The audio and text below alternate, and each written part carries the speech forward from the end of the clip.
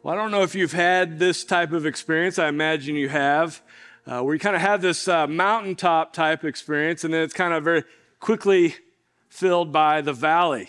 Now, this happens in all sorts of areas of our life. I can remember playing sports as a kid. You know, I love basketball, and so our basketball team, maybe we had the greatest game of the season. We shot well, we played great defense, and then the next game, it's like we couldn't even play, never dribbled a basketball. Maybe you're thinking for your kids, you know, you had that wonderful play date. You went to the trampoline park or whatever, just this wonderful experience. This is why you're a parent. This is what it's all about. You get home and 2 hours later, just the whole house burns down, right? It's just a mess. I heard a story recently from a young guy that I'm getting to know, and he came to faith in college, and he's really beginning to grow in his faith, but he's kind of the realities of living it out among those that aren't believers is really starting to surface. And so he had very much this mountaintop type experience. He's growing in his faith. He's loving the Lord. But then there's the reality of some real difficult times that he's facing. And so I think we've all been there. Maybe for you, it was your baptism.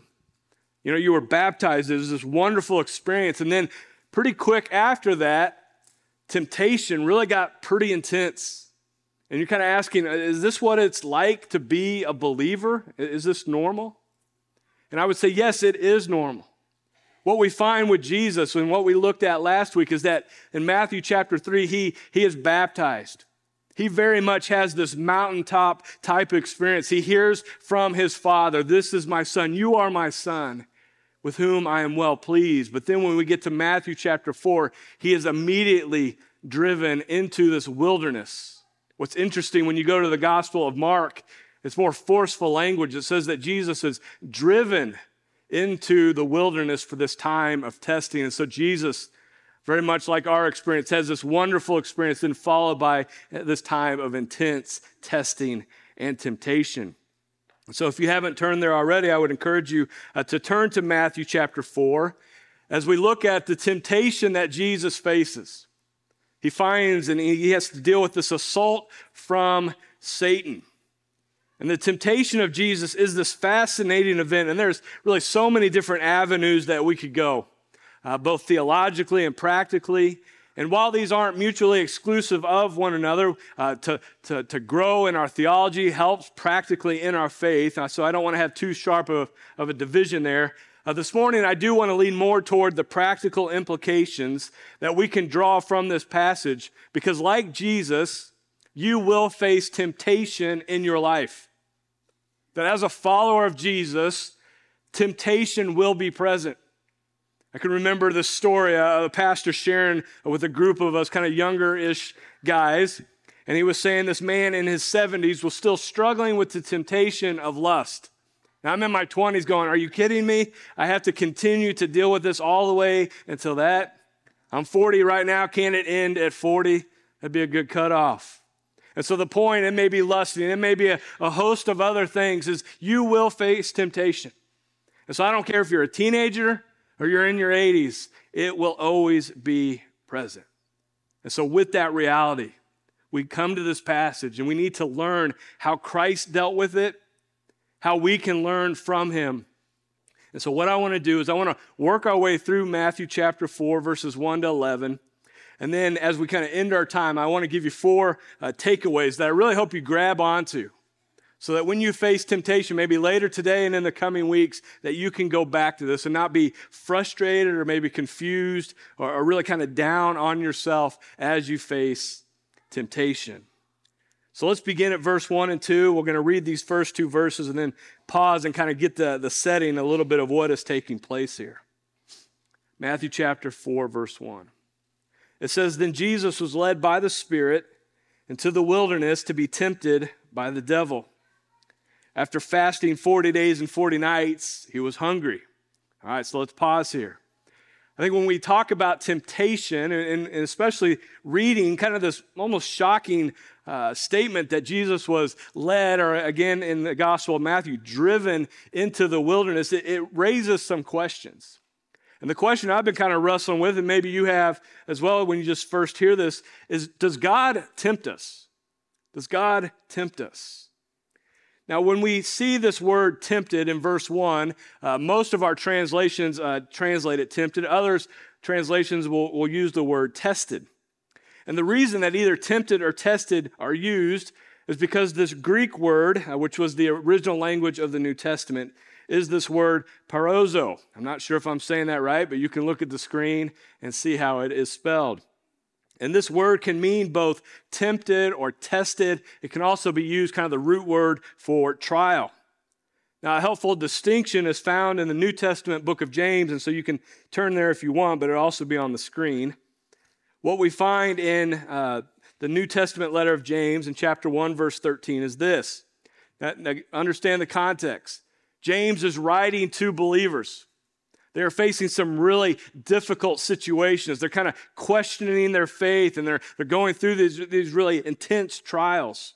And so they were asking, does God tempt us? And James responds with this. He says, when tempted, no one should say, God is tempting me.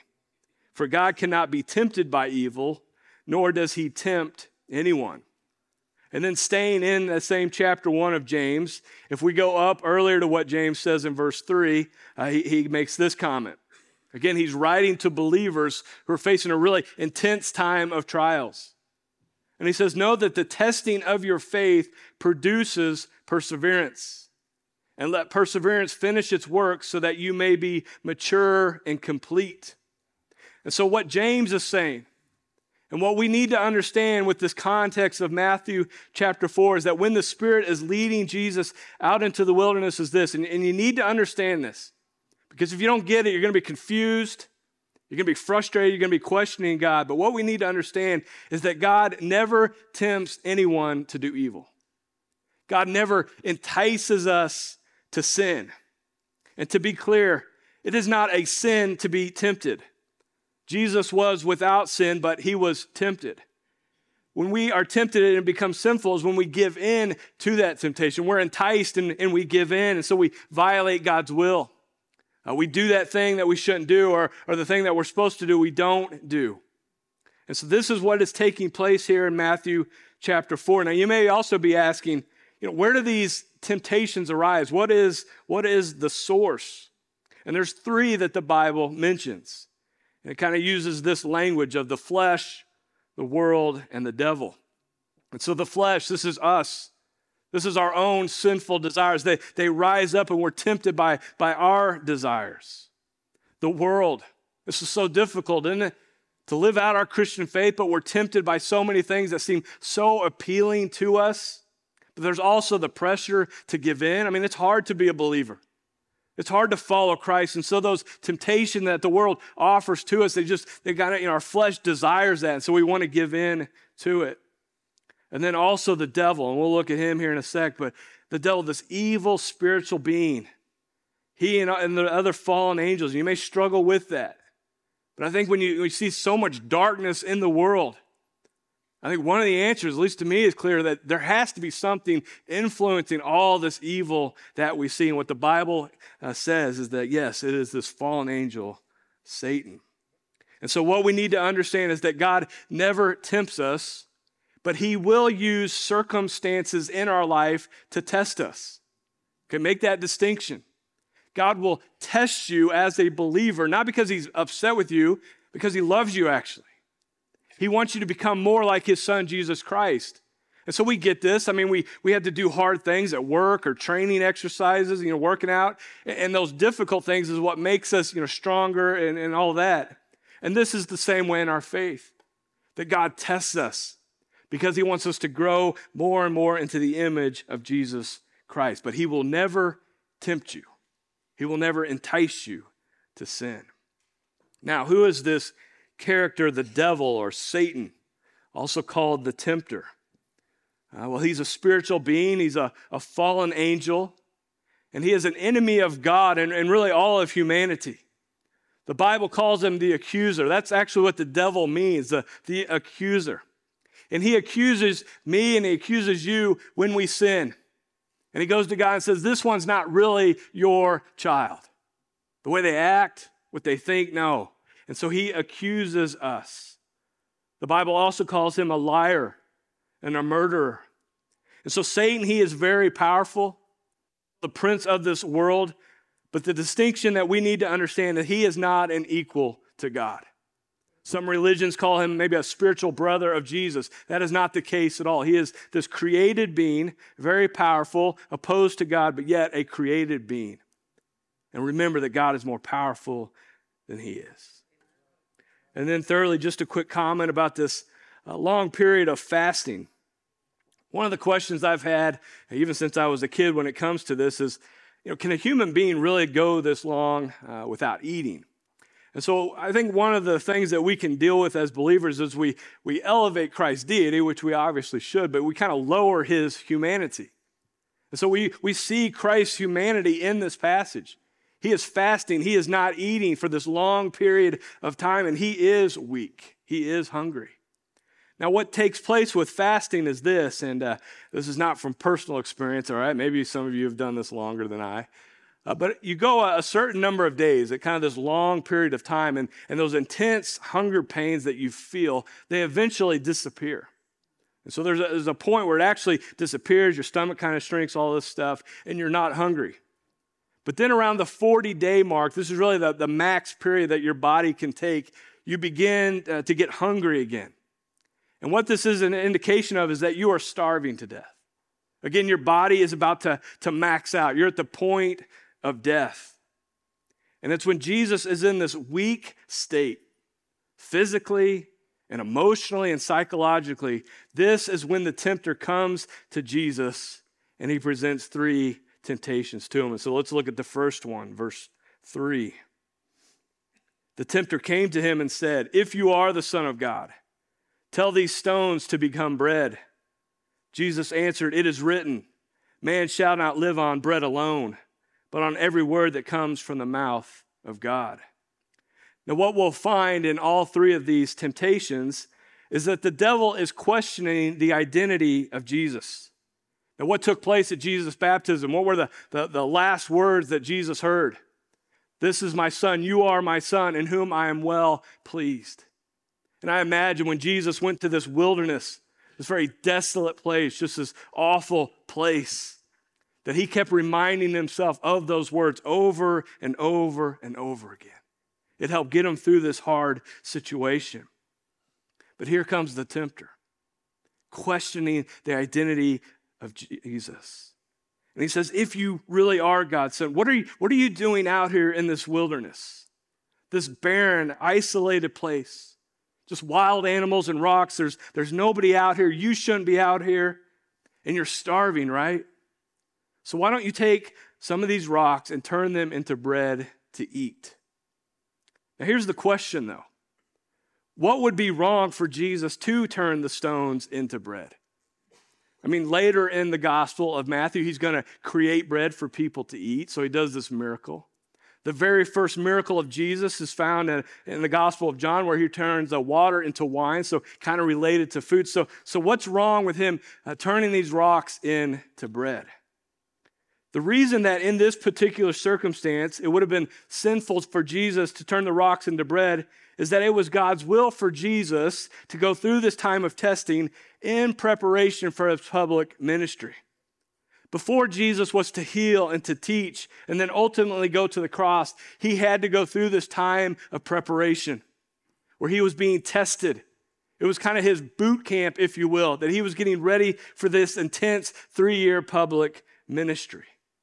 But he was also securing our righteousness, that he went through this test so that when he went to the cross, he could be that lamb without blemish, that lamb with no sin, so that he could die for us. And so God's will for Christ at this moment was not to eat quite yet, but to go through this testing, to go through this temptation of will he pass the test so he could go to the cross and die for us. And so Jesus responds and says that man lives by more than just eating bread, but by every word that comes from the mouth of God, meaning that being obedient to what God commands and calls us to in his revealed word, the Bible, is what takes priority. Now for you and I, we don't have the temptation of turning rocks into bread. We obviously can't do that. But the principle is this, that we can take God's good gifts that he provides us and we can misuse them. That we can put our own desires and wants above what God commands of us. So let's consider some of the good gifts that God gives us. And I want you to think of some in your own life. This may be career or family or sex or money. And so we take that good gift of sex, and God says, use it within these boundaries. In marriage, a husband and a wife, this is how this good gift should be used. But what do? We go outside of marriage. We don't get married. Or we look at things on websites and all the rest that we shouldn't. And so we take that good gift and we misuse it. We think of money. We need money to support ourselves and to provide for our families. But the temptation there is we just kind of hold on to it, just spend it on what we want instead of helping others. Relationships are so important. We're seeing just this pandemic really of just isolation in our country. And so we need to be in deep relationship with each other. That is vital. But if we're not careful, we can take that good gift and misuse it. We can become self-centered. We can take advantage of others. And so the list could go on and on, that we take these good gifts and we misuse them. And this is the temptation that Christ was up against. And this is the temptation that we have to face almost on a daily basis. So that's the first temptation. Now we move to the second temptation that Jesus dealt with. Look at verse 5. Then the devil took him to the holy city and had him stand on the highest point of the temple. If you are the Son of God, he said, throw yourself down, for it is written, he will command his angels concerning you, and they will lift you up in their hands, so that you will not strike your foot against the stone. Jesus answered him, it is also written, do not put the Lord your God to the test. Now, when it comes to this temptation, this is, I think, one of the more confusing ones, because what would be so enticing for Jesus to go to this temple area about 500 feet off the ground and jump off of it and have angels rescue him? I mean, I guess that'd be kind of cool, but why would this be a temptation of Jesus? And I think it may be this. Jesus is about to go into this 3-year ministry. And it's going to be hard. And it's going to be intense. There's going to be high points. There's going to be low points. He's going to be betrayed. He's going to be grumbled against. He's going to have people that love him and follow him. And then he says a few comments that they don't like, and they take off. And at the cross, Jesus was all alone. Imagine that. Every one of his friends took off. And so Jesus is going to face this intense 3-year ministry. And I'm wondering if maybe Jesus, he heard those words from his Father. You are my Son, I love you. Was he thinking, those are just words? I want to see something. I want to experience some proof in my life. And the temptation is to put God to the test and see if he will reveal himself in some new ways and prove himself. Now, we do this with each other, right? I mean, think of our spouse, right? Here's the little test. You get married. You're so excited. You got little notes and flowers and all this stuff. Show you love me. It's wonderful. I'm at that stage now with basically 3 teenagers. The test for me is, hey, did you clean the crock pot? Right? It's been sitting there for 2 days. So that's my test right now. But we do this with our kids, right? We do something good for them. Hey, are they going to acknowledge it? Are they going to say something? But we also do this with God. We put these little tests. We hear his word, we read his word, but we want some proof in our own life. And I think some ways that this can reveal itself is with our health or the health of our loved ones. This is a hard one. This is one I've talked to people before. It's so difficult that maybe they're dealing with some issues such as cancer or whatever it may be, or maybe somebody that they love. And the question arises, how could they allow this to happen? I thought God loved me. And it's such a real temptation. You may have that right now, and I feel your pain. But we put that test up. It could be the comfort that we want in life. That as believers, we should just be provided for. We're to have this comfortable life. But we're not promised that. In fact, it's the opposite.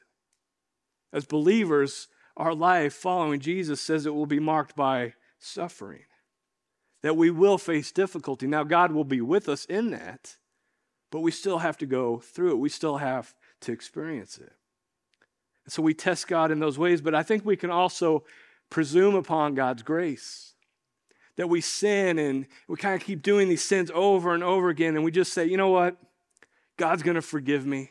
He has to forgive me. And so we presume upon that. But even, and I don't even know if this is sinful exactly, we just make some bad life decisions. We just make bad decisions. We say, you know what? God's going to get me out of this. I put some money here, or I took this job, and I know I shouldn't have, but he'll provide, he'll take care of me. And so again, we presume upon God's grace in our life. And this temptation can be so deceptive and so subtle that we put all these tests before God, and if he doesn't answer them and show himself in the way that we want, we think he has failed us. So we move on now to temptation 2. The devil's 0 for 2, but he's not done quite yet. Look with me at verse 8. Again, the devil took him to a very high mountain and showed him all the kingdoms of the world and their splendor. All this I will give you, he said, if you will bow down and worship me. Jesus said to him, away from me, Satan, for it is written, worship the Lord your God and serve him only. And so the devil, as the Bible describes him, is the prince of this world, this influencer of the world, and he does rule in that limited way now. And the thing about Christ and what we need to understand with this temptation is how immediate it was. Because Christ today does reign. He is the Lord of lords and the King of kings. But before he would be placed on his throne, he had to go through this ministry of suffering. And so what is taking place is that Satan is trying to tempt him. Hey, avoid all of that. You can rule right now if you'll just worship me. And so what the devil is tempting Jesus to do really is to take the easy path and not the hard path. To not take the path that God has given him. He would go against God's will for his life.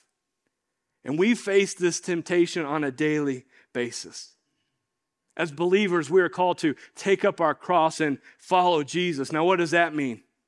I think sometimes we think, okay, I got to be persecuted for my faith and maybe die. And, maybe one day that will take place here in our country. I hope not. I pray not. But I think for us, more of taking our cross is putting to death our desires, our sinful desires that are contrary to God's word and pursuing his will for our life. It means putting to death the sin in our life and just being done with it and quit playing around with it. It means denying our self-centeredness and putting others first. And sometimes, when we do that, it's actually a disadvantage to us, but yet that is what we are called to. That we're to stand firm on the convictions that we have in God. And this may play out at school, this may play out at work, that the ethics that God has called us to, will we walk in that? Because it's so easy just to go the easy path, to just not hold firm in that. And so as followers of Jesus, we will be faced with this temptation. Do I take this easy path that so often will lead to destruction? Or do I take the hard path? The narrow path that leads to life. That is what is presented to us almost daily. And so Jesus, he faces the tempter. He goes through these 3 temptations. He resists the assault of Satan. He's victorious. And then we read this beautiful line in verse 11. The devil left him. He's going to come back and test him again, but he leaves him for now. And the angels came and attended to Jesus. He's been victorious. He's passed the test. He is now ready for his public ministry. Now, in our remaining time, I want to give you 4 takeaways that, again, I really want you to hold on to as you face temptation in your own life. And so the first takeaway is this. Realize that your life as a believer involves temptation. Now, we touched on this earlier, but I just want to reiterate this. It is a normal part of your walk with Jesus that you will face temptation. See, if you don't understand that, you're going to be confused. You're going to get frustrated. You're going to get upset with God. But this is a normal part of the Christian experience. And some of these are going to be bigger temptations. Some are going to be small, but they will be there. But let me also add, pay attention to the temptations in your life that seem to trip you up. So in my life right now, I have about 3 to 5 temptations, and I imagine you're similar, that can trip me up and often do trip me up. And so I know those. And I need to pay attention. And sometimes I don't pay attention in the way that I should. And so I would encourage you right now, what are those for you? What are those sins when you go to God and confess it to Him? You notice I just say this over and over again. So it could be bitterness. It may be worry. It could be alcohol. It could be something sexually related. It could be lying. I mean, the list can go on and on. Because each of us has a unique personality. We have certain traits. And so again, identify what those temptations may be for you. But let me also add this. You may have some things in your family that you need to identify. That there's some things maybe your parents or your grandparents struggle with. And I would encourage you, talk to them about that.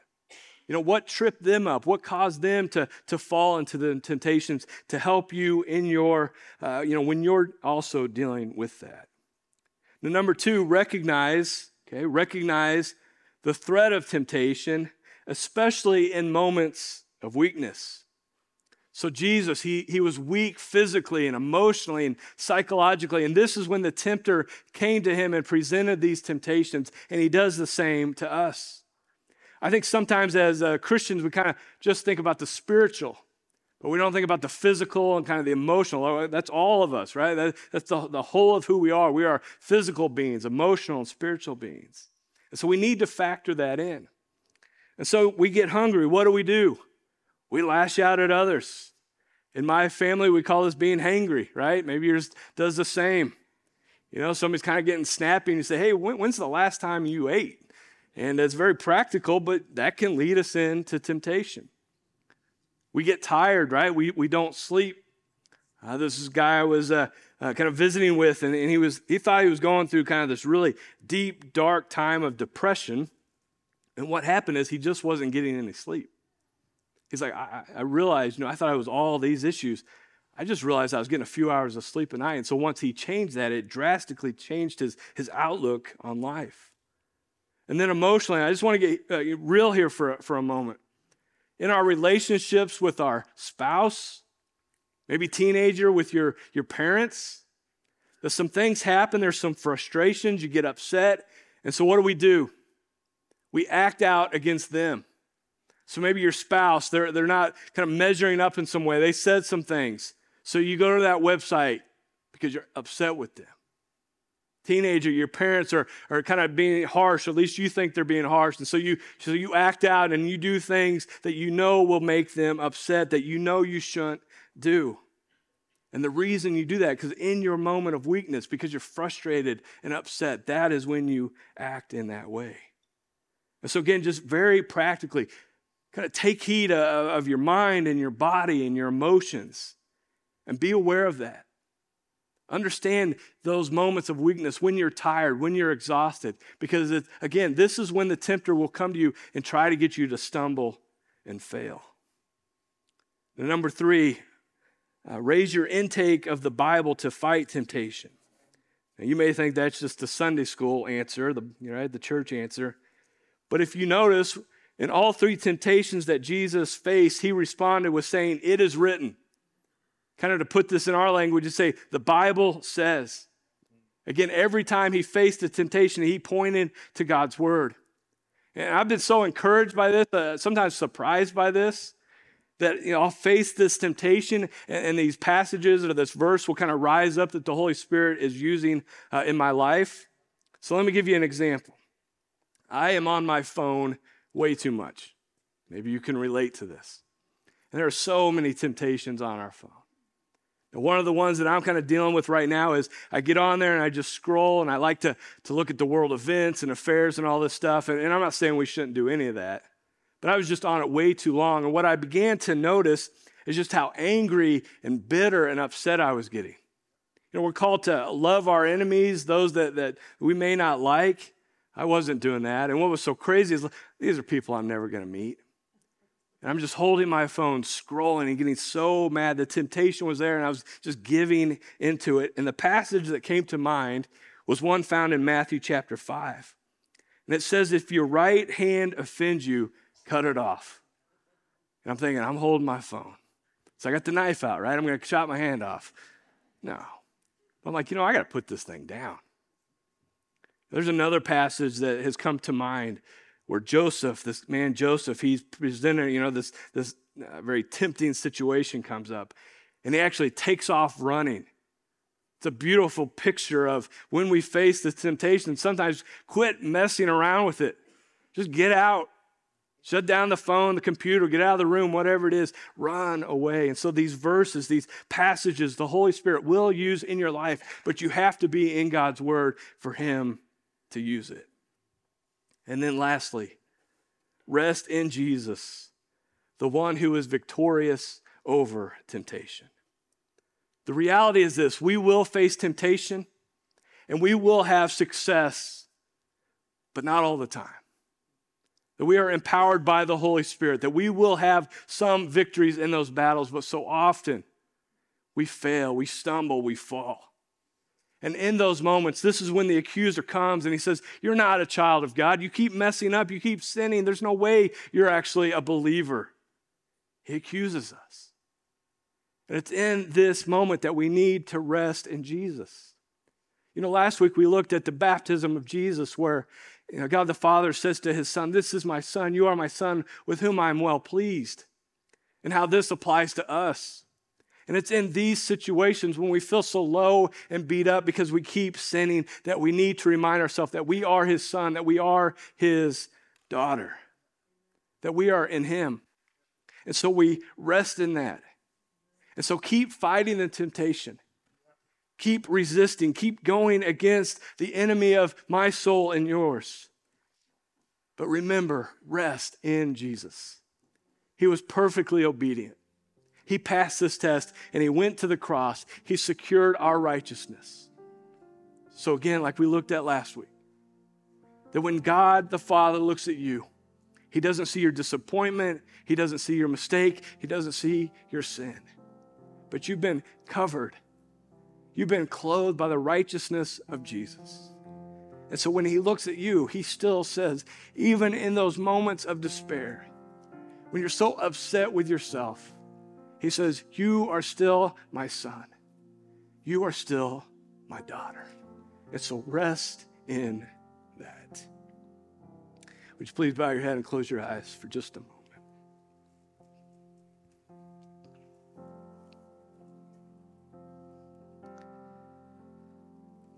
I want to take a moment for you to be able to respond. And you may need to do that up front. You may need to do that just in your chair, and that's fine. But what are some of the temptations that you are facing? Kind of make that list in your head. Maybe make it on your phone so that you're aware of what you are dealing with. Understand that the battle is real. But it also may be that you come in here kind of beaten up, that you've given in once again to some of these temptations and sinned. Confess that to God. He will cleanse you. He will remove it. It is gone. And rest in Jesus Christ. Rest in him. And so if you are low this morning, look up to Christ. Look to his grace. Heavenly Father, Lord, we thank you for this passage. Lord, we thank you for how relevant it is. Lord, that we can learn and grow of how to face temptation in our own life. But Lord, we also thank you that you have secured the ultimate victory, that you passed this test. You passed the test of the cross. You are victorious today. Lord, help us to rest in that. Lord Jesus, we love you. We thank you. We praise you. We ask in your name.